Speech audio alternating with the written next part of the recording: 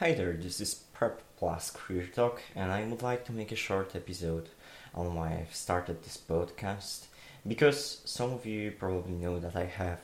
another podcast on YKYZ, which is called Plant Based Podcast, and it's also really important thing for me because supporting animal rights is a huge part of my life. But LGBT community and my sexual identity is also really important thing for me, and I think that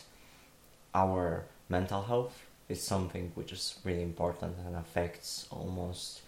every part of our lives, and I would like to do something about this and talk more about the topic that comes from my feelings and emotions rather than basing stuff like with plant-based stuff on research and science.